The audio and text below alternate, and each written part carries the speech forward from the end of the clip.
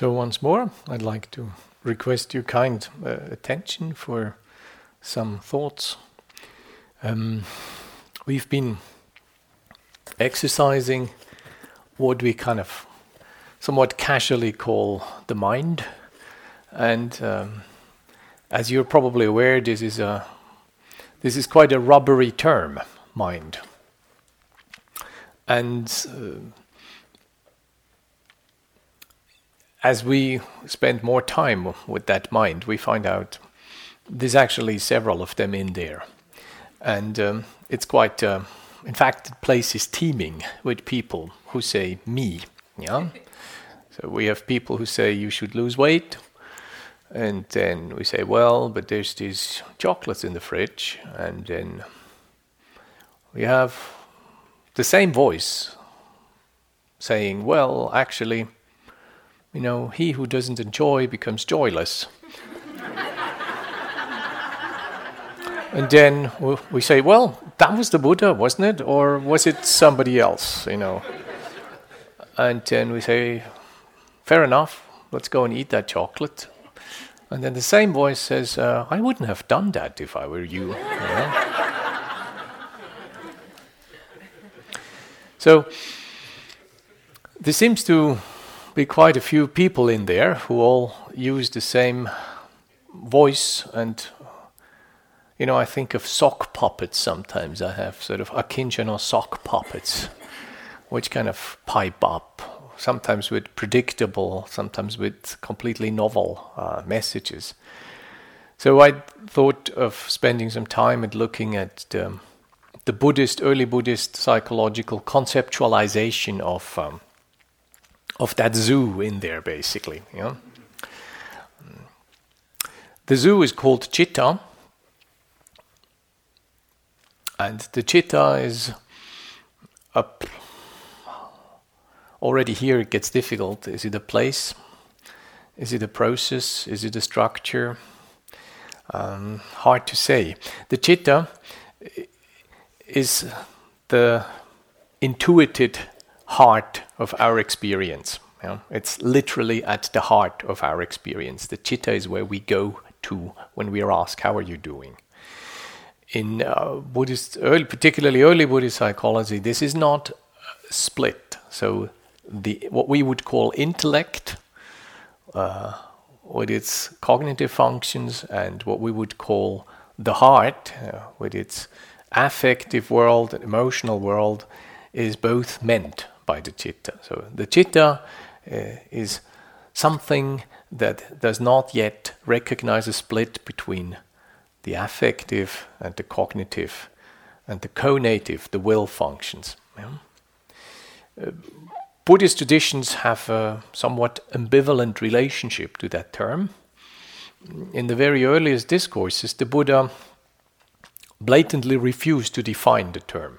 So you find this term is sometimes identified with other terms. One of them is vijnana, consciousness, and one of them is mano, mentality. Often these terms are used synonymously.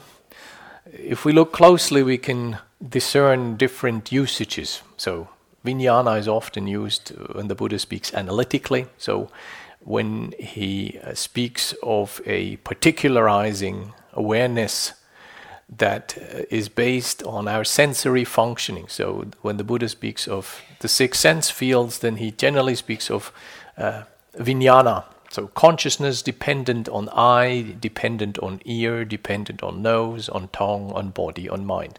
So in this case, he would use the term vijnana. So the particularizing relationship to the sense basis, he uses generally the term vijnana.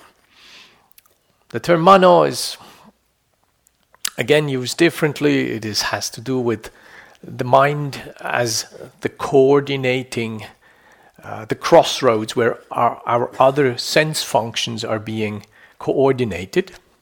It is the sense base for intellection. It is the sense base for any mental phenomena called Dhamma. So this is the job of Mano, the mind as mano, is basically the cognitive function, the coordination of mental phenomena, and it's also a special class, basically, of distinguishing the internal and the external phenomena of our experience. The term citta, the Buddha always uses when he speaks of something that is non-analytical. The citta is what we are encouraged to grow, to develop, to purify, to stabilize, to make big, to make abundant. So whenever he speaks about meditation, he generally uses the term citta. So the citta is what we're encouraged to cultivate. The citta is what we're encouraged to unify. The citta is what we are encouraged to stabilize. The citta is what we are encouraged to make big, to let become abundant, as Yuka has explained today. When the Brahma Viharas are strengthened by deep stillness, then they become immeasurable. They become appamanya. So we have a term that is, the citta is not just nice, okay? So if we're looking at some of the uses of the citta, I want to give you a few keywords. The citta can be quite capricious. So the citta is described in a number of ways. It is, maybe most importantly, it is described as inherently luminous. The citta is, in a famous passage in the Anguttara Nikaya, it is described as radiant. And if it is troubled, these troubles are only adventitious. They're not inherent. So that's an important baseline on Buddhist teaching. Buddhists have been blamed for being pessimists and obsessed with suffering. So, all this harping around on dukkha, all this insistence that basically life is impermanent and things are crumbling away from us. And that this is all true, Unfortunately, this is all true, We've got tons of sad poetry about impermanence, the poignancy of in Japanese, you actually have wonderful terms. The inherent heart-rending nature of all things. The famous mono no aware, which is something that in all things is pain, in all things is loss. Even in the most beautiful thing, you see mortality. But that's not all of it. So the citta, on the background of the citta being radiant and luminous, Buddhists have always insisted that dukkha is not actually necessary. Truth be told, this is a bit more complicated. You have a dukkha that has to do with the four truths, and you have a dukkha that has to do with the three lakshanas. So the dukkha of the three characteristics of the universe, you don't really get rid of, okay? Even the Buddha had back pain and died of bloody dysentery at the end of his days, and it wasn't nice. So that's the bad news. That's the really bad news, that even if you do everything right, you will still end up with back pain and you're going to die. Let's get that straight out. Let's not don't pretend that this is any different. But the good news is there is a dukkha, particularly the dukkha that the four tasks speak of, the Arya Satya. And the dukkha in there, as remember, that's the first of the realities we are not just asked to cope with, but actually to reconcile with. The dukkha in there is something that can be brought to cessation. The dukkha in there is something that can be given up by understanding what brings it about and by removing the causes that bring about dukkha. So, most of our dukkha is that sort of dukkha. Then some back pain remains, and we're going to die. We're not going to survive this. So all of this harping on dukkha actually takes place on the background that we can be happy, that we can be free, that we can be awake, that the Citta is capable of intuiting our freedom, that the Citta is capable of healing, it is capable of waking up, it is capable of being totally expansive, it is capable of being intuitive and discerning. It is capable of understanding, most importantly, the principles that underpin happiness. And obviously, if you're interested in happiness, you must be interested in its opposite, suffering. And all the insistence on Buddhists trying to understand and allay suffering has to do with an acknowledgement that we're capable of intrinsic happiness. Yeah? So that's an important piece that some of the early translators haven't quite grasped when they found out that Buddhists are all about suffering. Yes, because they think suffering is not mandatory. Yeah. So let us see what the Citta is described as. So luminous. The Citta is not immutable. It's not a nucleus. It's not an essential core. Yeah? The Citta is a process. It is multifaceted, it is a dynamic pattern. And in that dynamic pattern, it is both generative, so it produces things, and it is resonant, it picks up things. If we go a little bit into more detail, one of the features of that Citta is it is highly changeable. Indeed, quote, it is not easy to give a simile for how quickly the mind changes. The Citta may be malleable, so it is workable. It may be pliable. It is soft. It may be mahagata. It may be lofty. It may be abundant, vipula. It may be immeasurable. Yeah? Particularly when it is still and unified, it becomes big. Unfortunately, it also can be shrunken. It can contract. And it can be reactive. It can be scared. It can be obscured by defilements. Sometimes it turns into the proverbial monkey mind. By the way, that's a Pali term. Monkey mind is found in the Pali canon. It's called kapicitang. So if your mind behaves like a monkey, it actually is on safe canonical ground. It's not that it's recommended, but you can rest assured that people for the last 2.5 millennia have already had this experience. You're not alone. Sometimes the Citta has a mind of its own. There is this wonderful little phrase where it says, the practitioner makes his Citta turn according to his or her wish. He or she does not turn by the Citta's wish. The Citta can be pleased or displeased. There's a passage which says, that person does not appeal to my Citta. Or somebody rather self-confidently at some point concludes, your Citta was pleased with me. The Citta can be tamed, danta, or it can be unshakable, akupa. The Citta is capable of recognizing its own good, the good of others, and the common good. That's an interesting one, isn't it?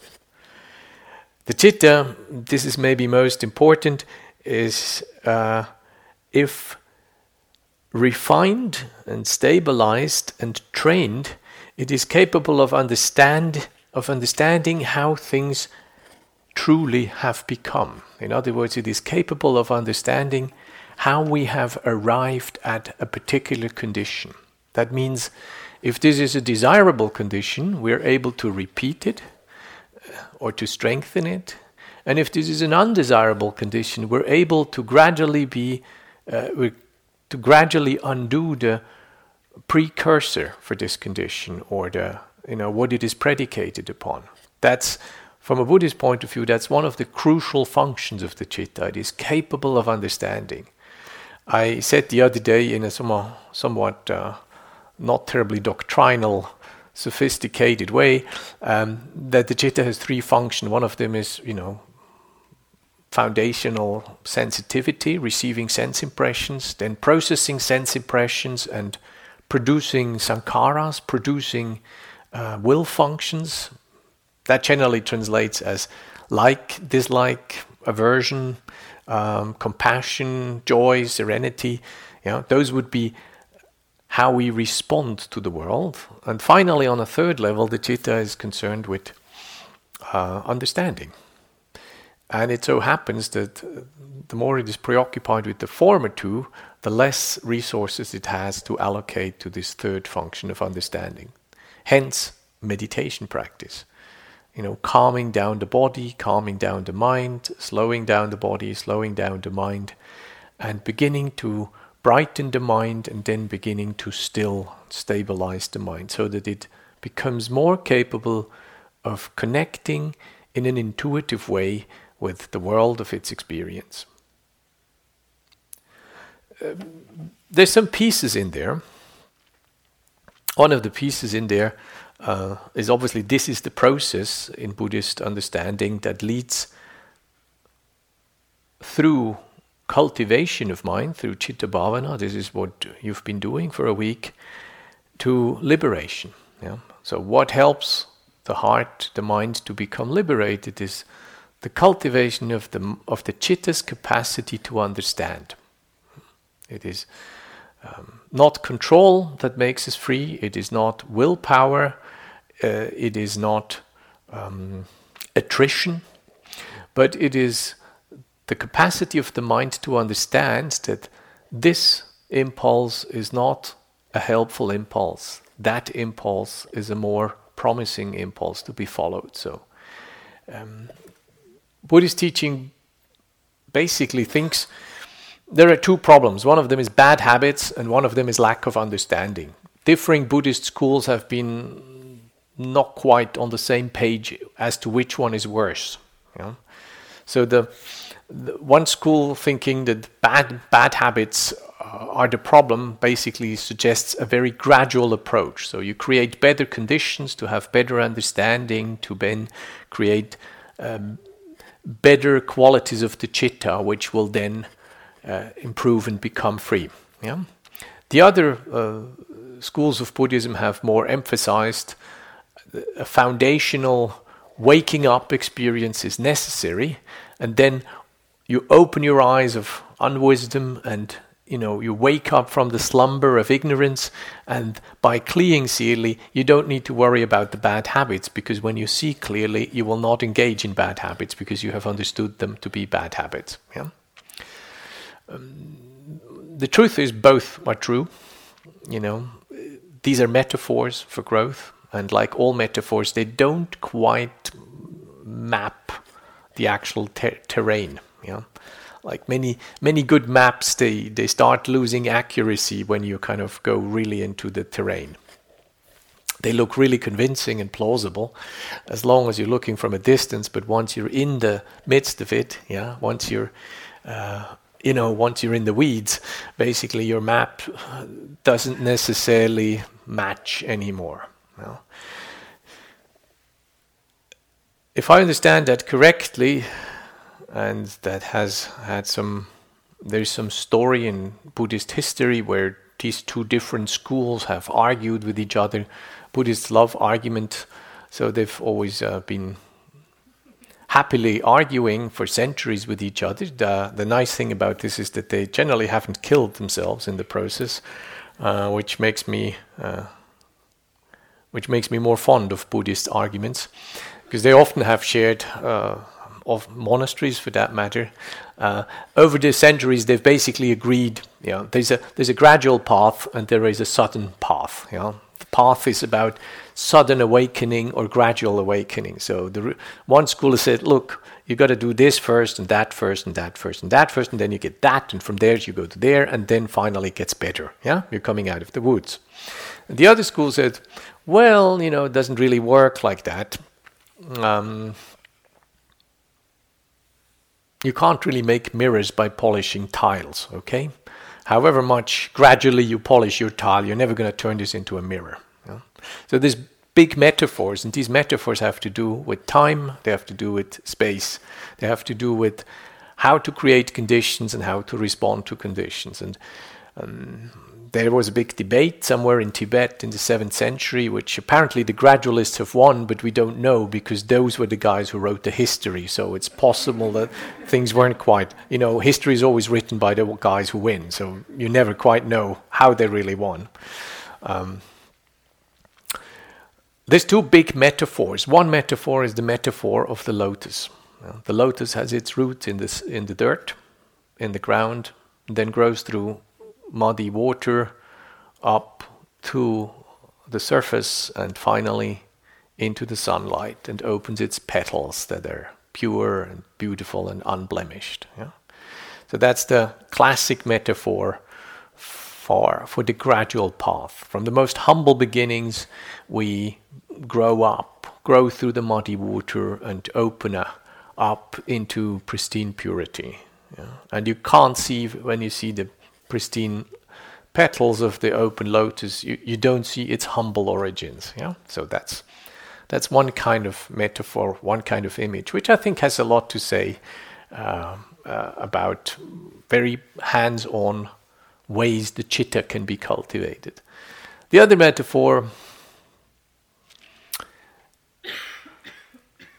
works a little different. It says, when you switch on the light, darkness doesn't disappear gradually. It doesn't kind of hide in the corners and you've got to scare it out piece by piece. You switch on the light and darkness is gone immediately. This is a sudden process. If you stand in front of the mirror, however fast you jump in front of the mirror, your image doesn't gradually assemble, in the course of the next 2 minutes. You're there, however fast you jump, your image is going to be there, unless you jump faster than the speed of light, which I suspect not so easy. Yeah. So this image says, if you understand something, then that process of understanding is irreversible. You cannot move back from that understanding, and it's sudden. Yeah. If you are afraid of snakes and you are in the dark walking through the forest and you see something that looks like a snake and you turn on your torch and then you see it's either a root or the famous piece of rope that we find so often in Indian philosophy, then your fear goes away suddenly. It doesn't go away gradually because you realize this is not a snake. This is a rope or a root. Yeah? So you don't need gradual self-soothing techniques. You don't need therapy for that experience. You realize, God, I was wrong. Just because I was afraid of snakes doesn't mean there are snakes wherever I look. It just means I have more fear. But actually, I have recognized now this is not a snake and my fear is gone. So both of these images have some power, and both of them have to do with the nature of the citta. So the capacity of the citta to suddenly understand has been clear to all of the traditions. So what can happen to that citta? What is it that makes the citta capricious? Later Buddhist tradition has basically distilled the many hindrances. You've heard of some of the hindrances we've spoken of last week. Desire and aversion and sleepiness and restlessness and agitation and doubt. There's in fact many more hindrances. There's longer lists than those. We haven't given you the worst yet. But later tradition has boiled all these hindrances down into two. One of them is klesha varana, the hindrance of bad habits, particularly emotional habits. So these are things like envy and jealousy, greed, anger, such like. And the other one is the jnana varana, which means the deficiency of understanding. We're lacking understanding. And both of these are basically inhabiting the citta. So the citta, theoretically capable of lofty intuitions, of great, profound, trenchant wisdom, is also unfortunately easily seduced. It is seduced by beliefs, it is seduced by desires and aversions, it is seduced by laziness, and it can malfunction. Like anything that is delicate, it needs training, it needs educating, it needs encouragement, it needs looking after. In other words, it needs bhavana, it needs meditation. That's the basic premise of Buddhist teaching. You're not pure when you get born. The Buddha was very clear. While little kids may be charming and innocent, they're not enlightened. So this kind of awakening process entails a lot of investment, and this is, I think, his big project, namely to create conditions for men and women who are willing to do the work of mind cultivation. What are some things that we haven't spoken of yet, which are difficult for the mind? One of them has to do with something Buddhist, or in fact Indian tradition, calls indriya. Indriya is a word that refers to sense faculties. There are three distinct uses of this in Buddhist teaching, but the primary one is about sense faculties. So our indriyas are what happens to our senses. Now, it's an interesting choice of name. Indra, as many of you will know, is an Indian god, a creator deity. In fact, it's a fairly sort of blokish dude. He's kind of on the macho side, definitely. He's a doer, he's a maker. If you want to pigeonhole him in anthropological terms, he's kind of in the sort of league of Zeus with the Greeks and maybe Thor with, say, the Germanic. So these are all fairly sort of muscular guys. They are definitely self-willed. They all have something to do with weather. Zeus has a blackened fist from throwing lightning, and Thor has his hammer to create thunder, and Indra has the Vajra, the thunderbolt. So he too is to be reckoned with in meteorological terms, to say to be polite. So Indra is basically a power. He is an authority. He is a force. And Buddhist conception of our senses makes use of this imagery of Indra as a force, as an authority that does things with us, that make us do things. So our senses in many ways are like an occupant force that make us do things.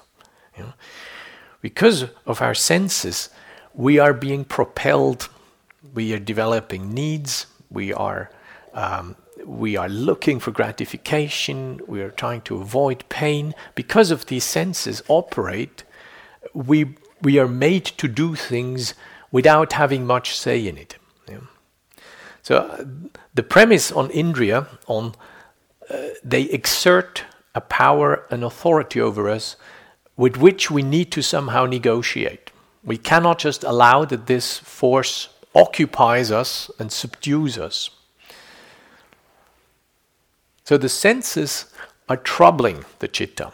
The senses are taking or using energy that the citta has at its disposition. Remember that first two layers, the sensory processing of information, the resonant part of the citta, and then the responsive part of the citta. This has all to do with our sense functioning. Buddhists also use the term indriya with positive connotation when they speak of the spiritual faculties. In this case, the authority that comes from the spiritual faculty is a welcome one. So, confidence or trust, energy, mindfulness, stillness, wisdom. These are the only places basically that authority comes from. So these two are called the indriyas. So we have two terms, or one term that covers two different fields. In both cases, the term authority is involved. In one case, authority is quasi on our good side. We gain authority by these 5 spiritual faculties.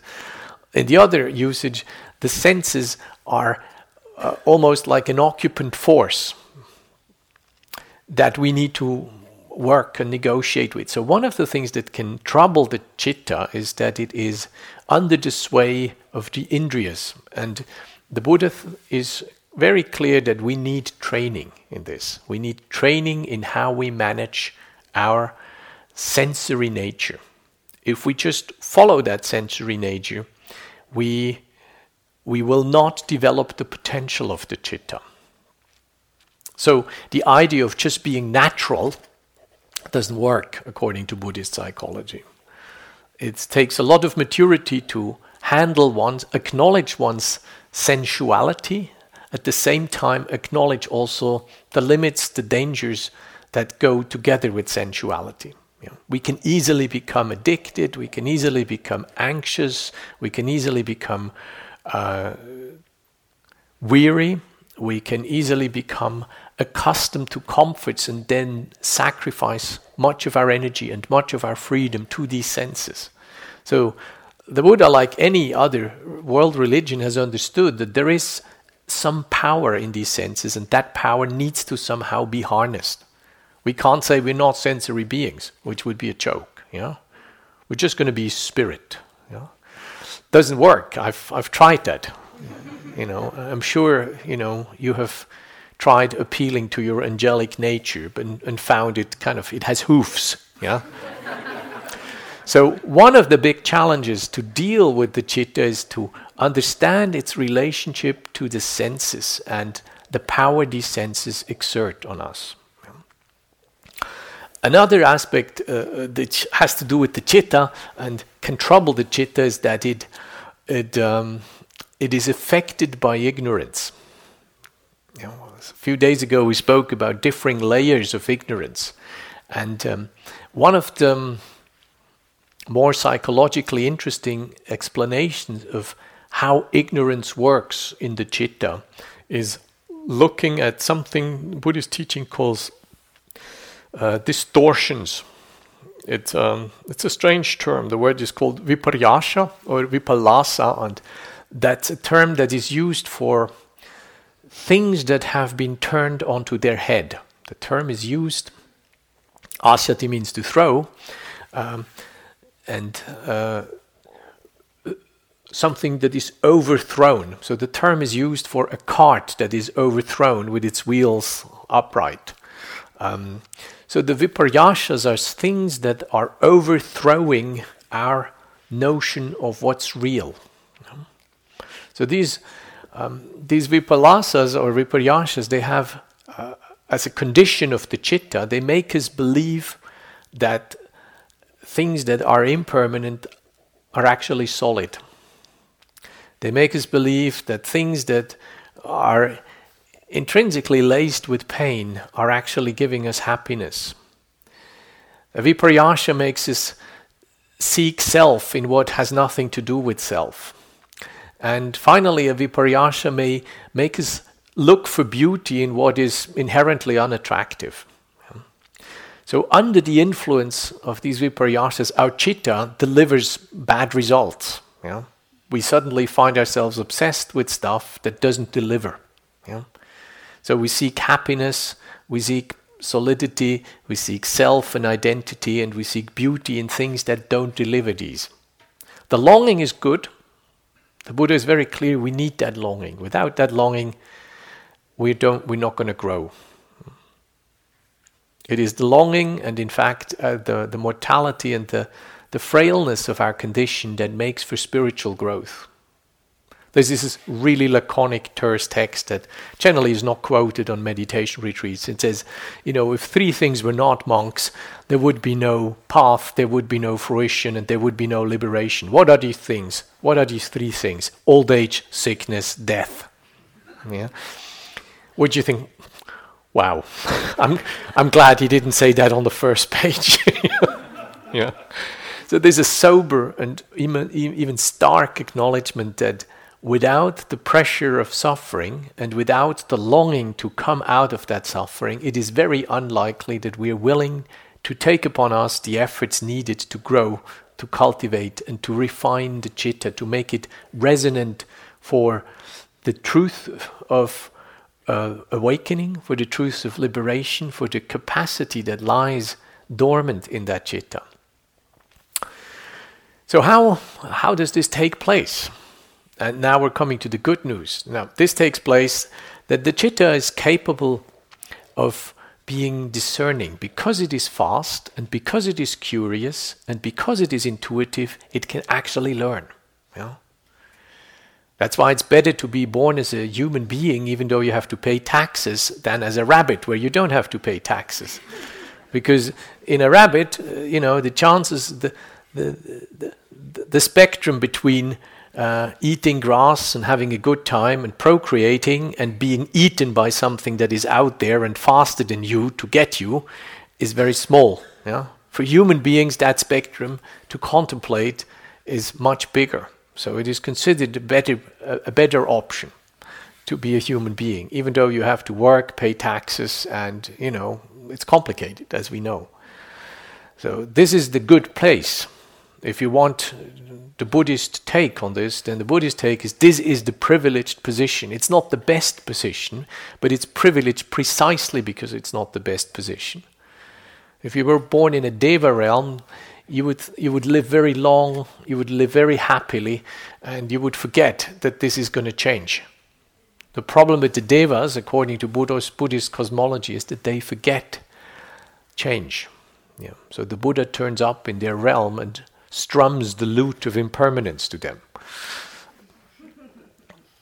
And the Devas will know, one day your lotus is wilting and your sweat is appearing under your armpit and the hue of your mandorla is fading, and then the other Devas know this one will go down a floor. Yeah? So this is the good realm.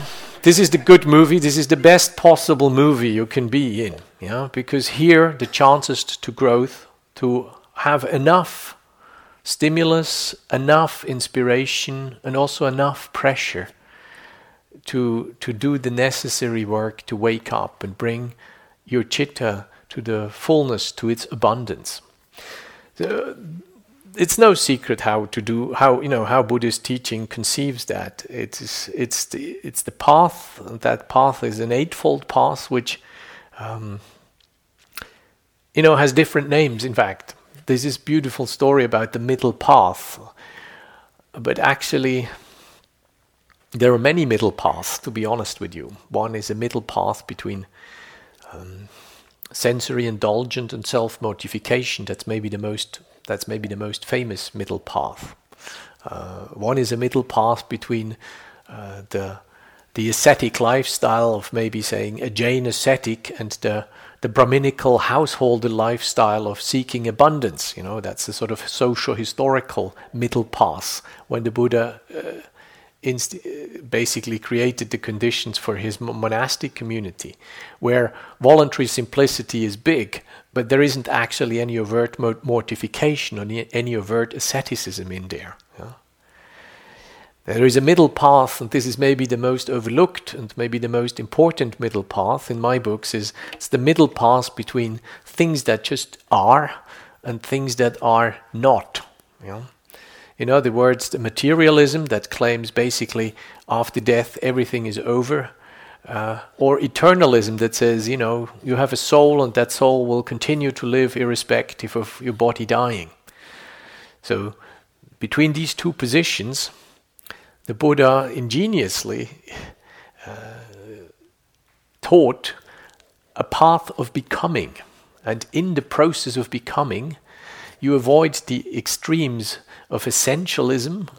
In other words, you claim that things in yourself are eternal, or you avoid the path of annihilism, which means generally is a form of materialism which says after death everything is over, everything is gone, and nothing is really continuing. And his ingenuity consists of doing justice to acknowledge that things are actually impermanent and ceasing. At the same time, he doesn't deny that something is there that takes place. Yeah? So he comes up with his teaching on dependent arising, which most importantly applies to how the citta functions. So, in other words, how moments of consciousness fuel future moments of consciousness. It's not about what's happening after your physical death, it's what's happening from one mind moment to the next mind moment that is the most powerful message of this teaching. Yeah? So he doesn't deny process, he doesn't deny existence, and yet he does neither take a position of eternal soul or an eternal body or an eternal mind or an eternal cosmic God, nor does he fall into the materialist trap and saying, well, there's just basically elements and these elements are going to fall apart, and when the elements fall apart, you fall apart. So he has this ingenious teaching of doing justice to a process of becoming that also enables learning, that enables the foundation for an ethical life, and that enables finally liberation. That means when we learn, when we grow, we can understand how to become free and happy. So a very, very ingenious teaching, which is again one of the middle paths. Maybe the fourth middle path, applicable also to the Citta, is the middle path between the ethical force of self-respect and the ethical force of having to oblige the subculture, the peer group, the society I live in. Ideally, what Western teaching calls the difference between ethics and morals. Speaking either of conscience, what I feel as value internalized and what I have to live by, otherwise I get in really big trouble with myself, and the ethical expectations or the moral expectations of my particular society, which when I don't live up to those, they will let me know. Depending on where I am, they will lock me up or ostracize me, chop off my hands, publicly shame me in some ways, or give me fines or so. Ideally, those two things would overlap. My personal ethical conscience would be totally congruent with what my society expects I embody as ethical behavior. Practically, they never do. If Akincano late at night doesn't stop at red lights because there aren't any cars anymore as he drives with his bicycle, then he finds, according to his personal conscience, this is absolutely doable. But if he's getting caught with that, then he may pay a fine, because the legal code that he is surrounded by and that is established in his society doesn't tolerate even bicyclists, even if there are no other cars, to drive over red lights. That's a very simple example. So the Citta has to hold the middle path in this area between personal self-responsibility and the ethical mores of a society that surrounds us. So there are many middle paths the good Citta has to tread. The Citta is capable of empathy. That is maybe one of the most powerful growth factors in human evolution. We weren't actually that good when the race got going. We were a little late in the game. There were things that could swim faster, jump higher, had bigger jaws than us. We were pretty late in the game. And what made us successful, if you want to think we're successful just because we're many, what made us successful was that we teamed up. We're actually quite brutal people. If you look at the history of evolution, you see where humanoids turned up very shortly after the megafauna, the big animals, disappeared. It's disastrous. It's really shocking to see how quickly that has taken place. When you trace back where human beings appeared, you know exactly when they were in Australia. You know exactly when they came to certain islands in the Caribbean. You know exactly when they turned up on distant archipelagos, and very shortly after, generally within less than 1,000 years, the big animals had gone. Guess what happened? Yeah. Some mammal, higher vertebrate, unfeathered, with a lot of empathy for his fellow human beings and not a lot of empathy for big animals, basically ate them, chased them. So we're pretty good at killing bigger things. We're even good at killing ourselves, to be honest, but I am moderately hopeful that this is improving. I'm in Steven Pinker's camp. I think we're becoming more tame. It's still not really impressive. The record is still not really great, but it's getting better, and I'm moderately hopeful that we continue that tack. How do we do this? We do it with empathy. Empathy made it possible that we learn. Empathy made it possible that we begin to look after the elders in our community. That in turn made it possible that we now not just had one generation of people to teach our children, we had two generations because we fed our grandparents even though they didn't hunt anymore. So, there's great advantages in terms of not just kindness, but actually kindness pays off in many, many big ways. Not just for killing big animals, but also for learning, for becoming smarter, for handing down information and knowledge to our children, to our subsequent generations. So we're really good at this. And that's, I think, why the planet is teeming with us. So empathy has huge dimensions. In Buddhist teaching, universal empathy basically comes in 4 tones. Friendliness is one of them, compassion is one of them, joy, sympathetic resonance and joy is one of them, and obviously equanimity is one of them. These things are what cultivate the citta in most powerful ways, because as you have understood by now, what makes the citta most alive and what brings about most learning has to do with the relational nature of the citta. The citta, or more precisely some of its functions, keep relating to things, relating to people, relating to the personal experience. So we keep being in relationship, and that capacity to attune, that capacity to resonate, that capacity to empathize makes us bigger than just one little unit with 2 legs and 2 arms operating in its way. So we resonate. We all resonate not just with each other in a room, but we resonate with, we can read Marc Aurelius and see that, what he felt when he wrote his Greek diaries while he was chasing Germans up there in the Danube region, sick of his job, pondering life and death matters towards the tail end of the Roman Empire. You can read that today, and I can kind of sympathize with the man. There he was, at the top of the feeding line, not believing in his job anymore, getting older, knowing that he, however successful he was going to be, the empire in whose service he was doing his work was doomed anyway. So sometimes we can feel that way, isn't it? We can empathize with that.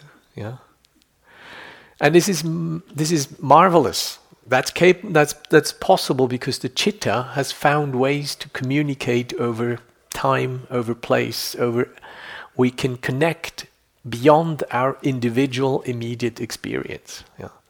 That's an incredible gift.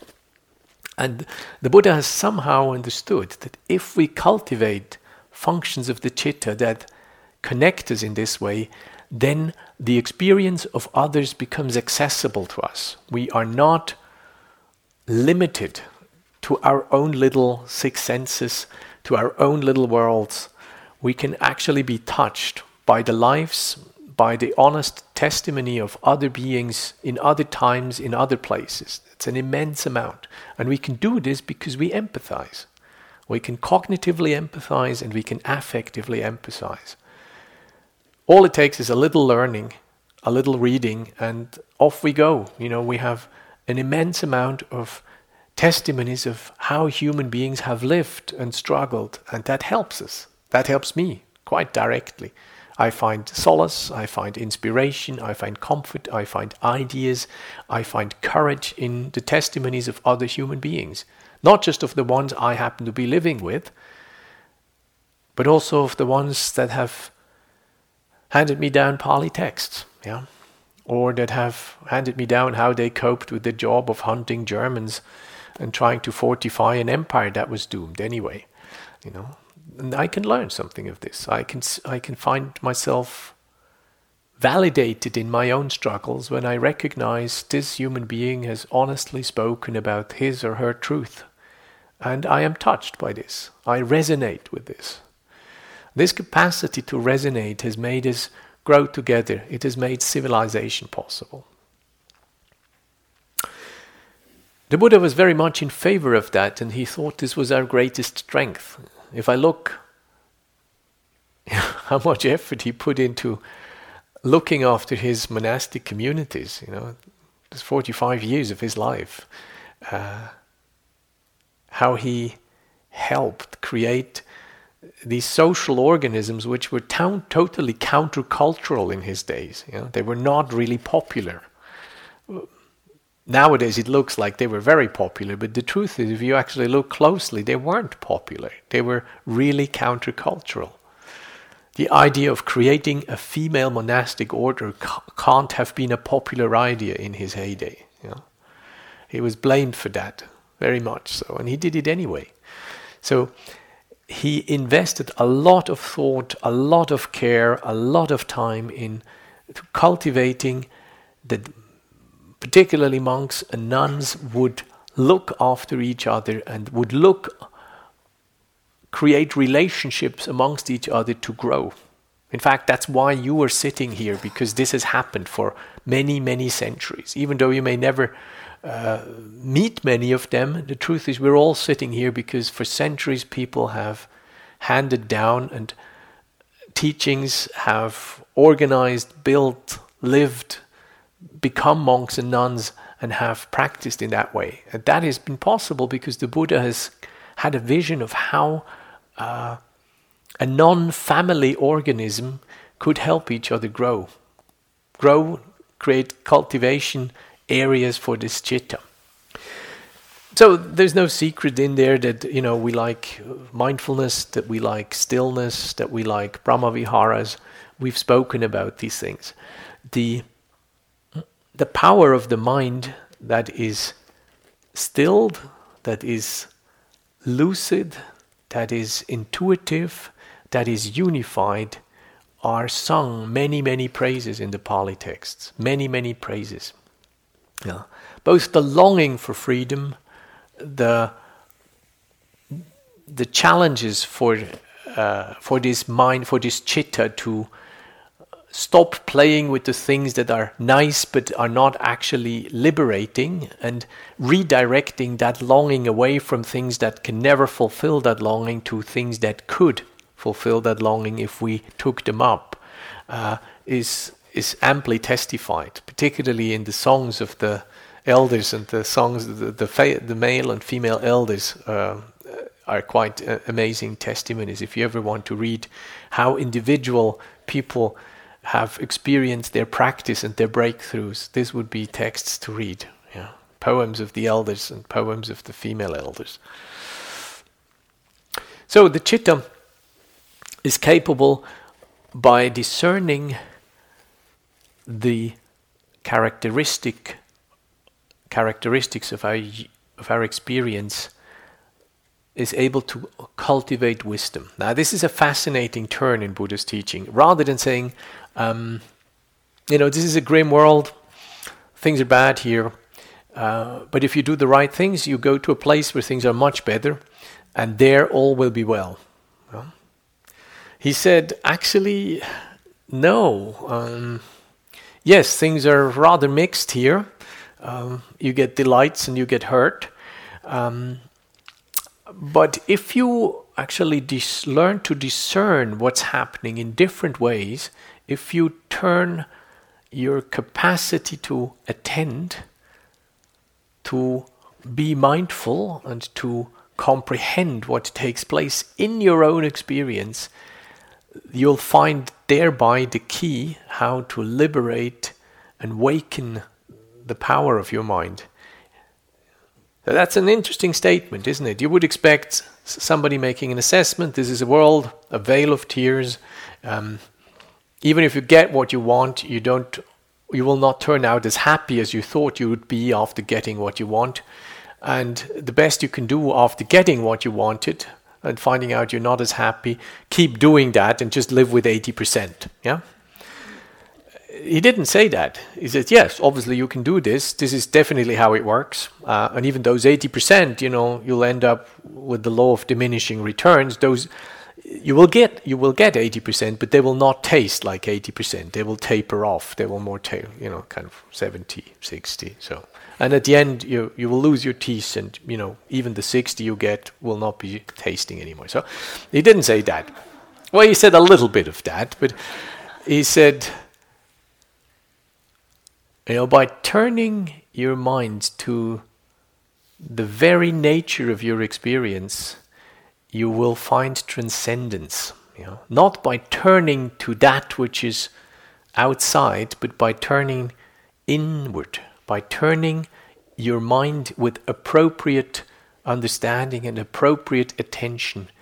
You will understand the workings of your mind, and by understanding the workings of your mind, you will make better choices. You will begin to discern those forces that are trustworthy to take you to contentment, to take you to happiness, to take you to an expansive connectedness, that make you awake.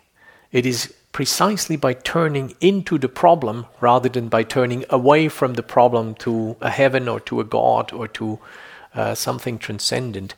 You will find that transcendent by turning to the immanent, by that which is here, by understanding your body, by understanding your mind, by understanding what you want, by understanding what is painful. Yeah. So, there are a few pieces in there that are not so easy. One of them, in regard to the indriyas, we're encouraged to practice restraint. We're encouraged to practice renunciation, because only when we learn to stop the following movement will we actually begin to acknowledge the power that is pushing. Yeah. And renunciation is something we all do. Let's be clear. Heidegger had it very neat. He said very tersely, the act of renunciation doesn't take away. The act of renunciation gives.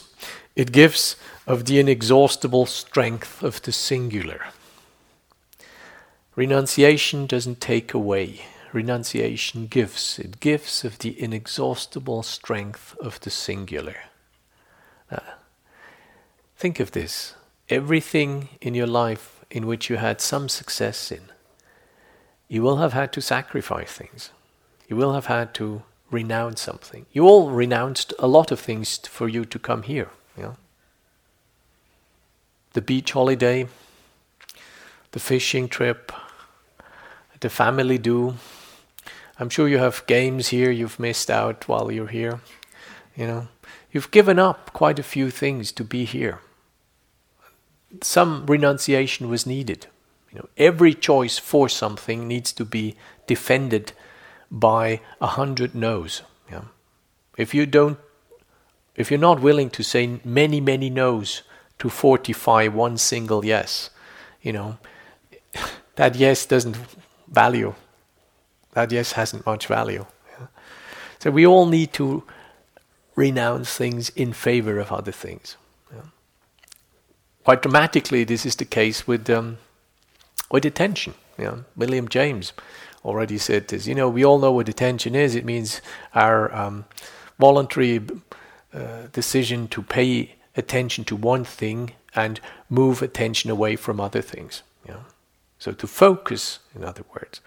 So this is not an easy thing to do, because it feels like we're charged for something and we don't yet know what we gain thereby. So generally we need to be a little bit encouraged to do this. We need some inspiration for this. We need some support in this. There are other things we need to learn to discern, and sometimes that discernment goes against the grain of what we would like. If things go bad and we suffer, we generally just want it to stop.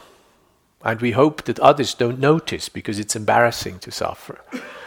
To be asked to actually find out how we suffer and how it comes that we suffer is a real task. Yeah? So most of the time when something hurts, the first inclination is moving away with our attention.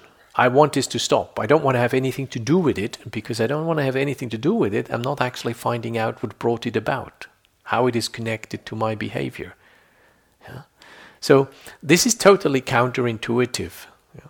Meditation, as simple as it sounds, is totally counterintuitive because it asks from us that we move away from involuntary attentional patterning, which basically says if it's nice, I want more of it. If it's not nice, don't bother me with it. Yeah? And that is a really radical deviation, counterintuitive deviation to cultivate attention irrespective of nice or not nice. Cultivate attention because it happens rather than because it promises to be giving me good feelings. Yeah? That's a difficult step. You're all doing this difficult step. I'd like to end with a little image which I actually should have put at the beginning, but so be it. It's a text. I don't have it with me, but I will see whether I can string it together. It's in the collected sayings about Satipatthana teaching, the establishments of mindfulness. It's the Sutta of the cook. There's an analogy between two cooks, a good one and a bad one, and two meditators. So, the bad cook and the good cook, surprise, surprise, are both cooking with great ingredients. They're both excellent cooks, at a first glance. But the bad cook doesn't pay attention whether his king eats what he cooks. He doesn't pay attention in what sequence the king eats what he cooks. He doesn't pay attention whether the king praises what he cooks and what he leaves aside. So despite his effort, despite the good ingredients, he doesn't actually take into account where this good food lands and how it is taken up by the king, his employer. And consequently, he is not being given rewards. He's not promoted. Yeah? He doesn't receive gifts, so the sutta tells us. Now, the equivalent bad meditator is actually a good meditator. He's effortful, he does satipatthana practice, he takes up the body as an object of contemplation, feeling tone, the mind states and the mind objects. But he doesn't pay attention to the sign of his or her own mind. Yeah? The nimitta of his or her own mind. In other words, the bad meditator pecks away at an exercise without actually paying attention to how his or her mind responds. Yeah? The good cook pays attention to what his king eats, in what sequence he eats, what he leaves aside, of what he eats much, and what he praises. Yeah? The good meditator does exactly the same exercises as the bad meditators, but he actually, or she actually, looks what's happening in the mind after doing these exercises. In other words, the good cook and the good meditator both are willing to engage in a relationship. Yeah? One with his king and employer, and the other one with her mind. Yeah? Her citta. So I think this is an interesting image, isn't it? The key piece here is that we're willing to relate to that mind and find out where and how lands what we're doing. And if what is happening is not immediately responded to, then obviously we need to do something else. In other words, we are encouraged to establish such an intelligent relationship to our own mind. With the help of discernment, with the help of gentleness of these Brahma Viharas, with the help of what Buddhist teaching calls yoniso manasikara, wise investigation, yeah? Appropriate, calibrated, attuned forms of attention. And then, if all goes well, we end up with one little verse in the Mangala Sutta. Some of you may know it. Puta saloka dhamme jita yasana kampatiya sokang virajanke mangeta mangalamuttamang. The mind, when touched by the worldly winds, remains unshakable. One's heart does not waver. It is sorrowless, it is unblemished and secure. This is the highest blessing.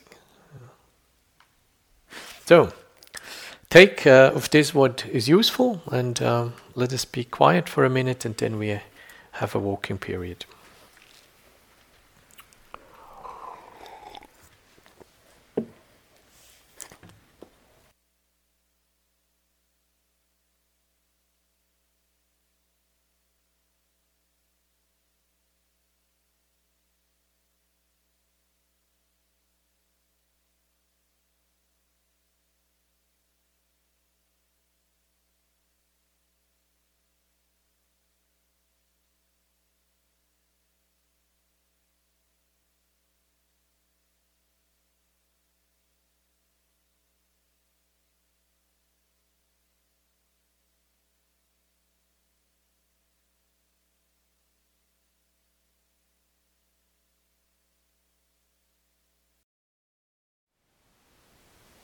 Thank you for listening. To learn how you can support the teachers and Dharma Seed, please visit dharmaseed.org/donate.